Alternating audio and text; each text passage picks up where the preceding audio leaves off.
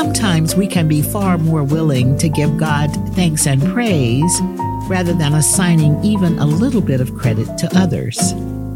Look at God, I sometimes hear. What a blessing, which is true.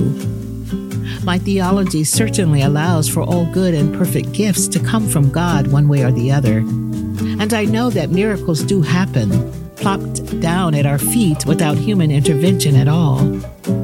On the other hand, most of what occurs in our world seems to work through the heart, hands, mind, and will of people, even ordinary human beings like us. A person willing, caught up in the command to love neighbor as self, someone with a bent towards justice, civility, and the common good, a mind to try to make a difference in this old world. After all, this is our divine purpose, is it not?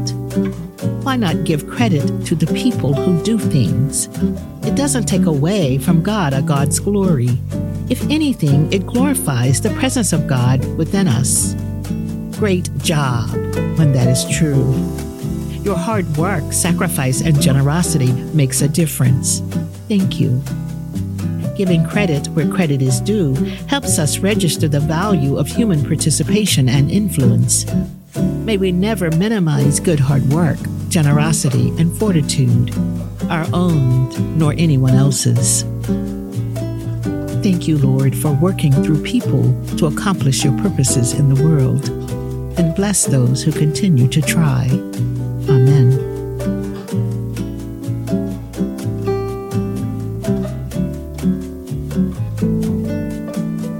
Friends, join us Monday through Friday as we walk together and see where this season takes us. In order to not miss an episode, please subscribe, like, rate, and review on Apple Podcasts, Spotify, or wherever you listen to podcasts. Episodes are also available online at our church website at paumcnyc.org.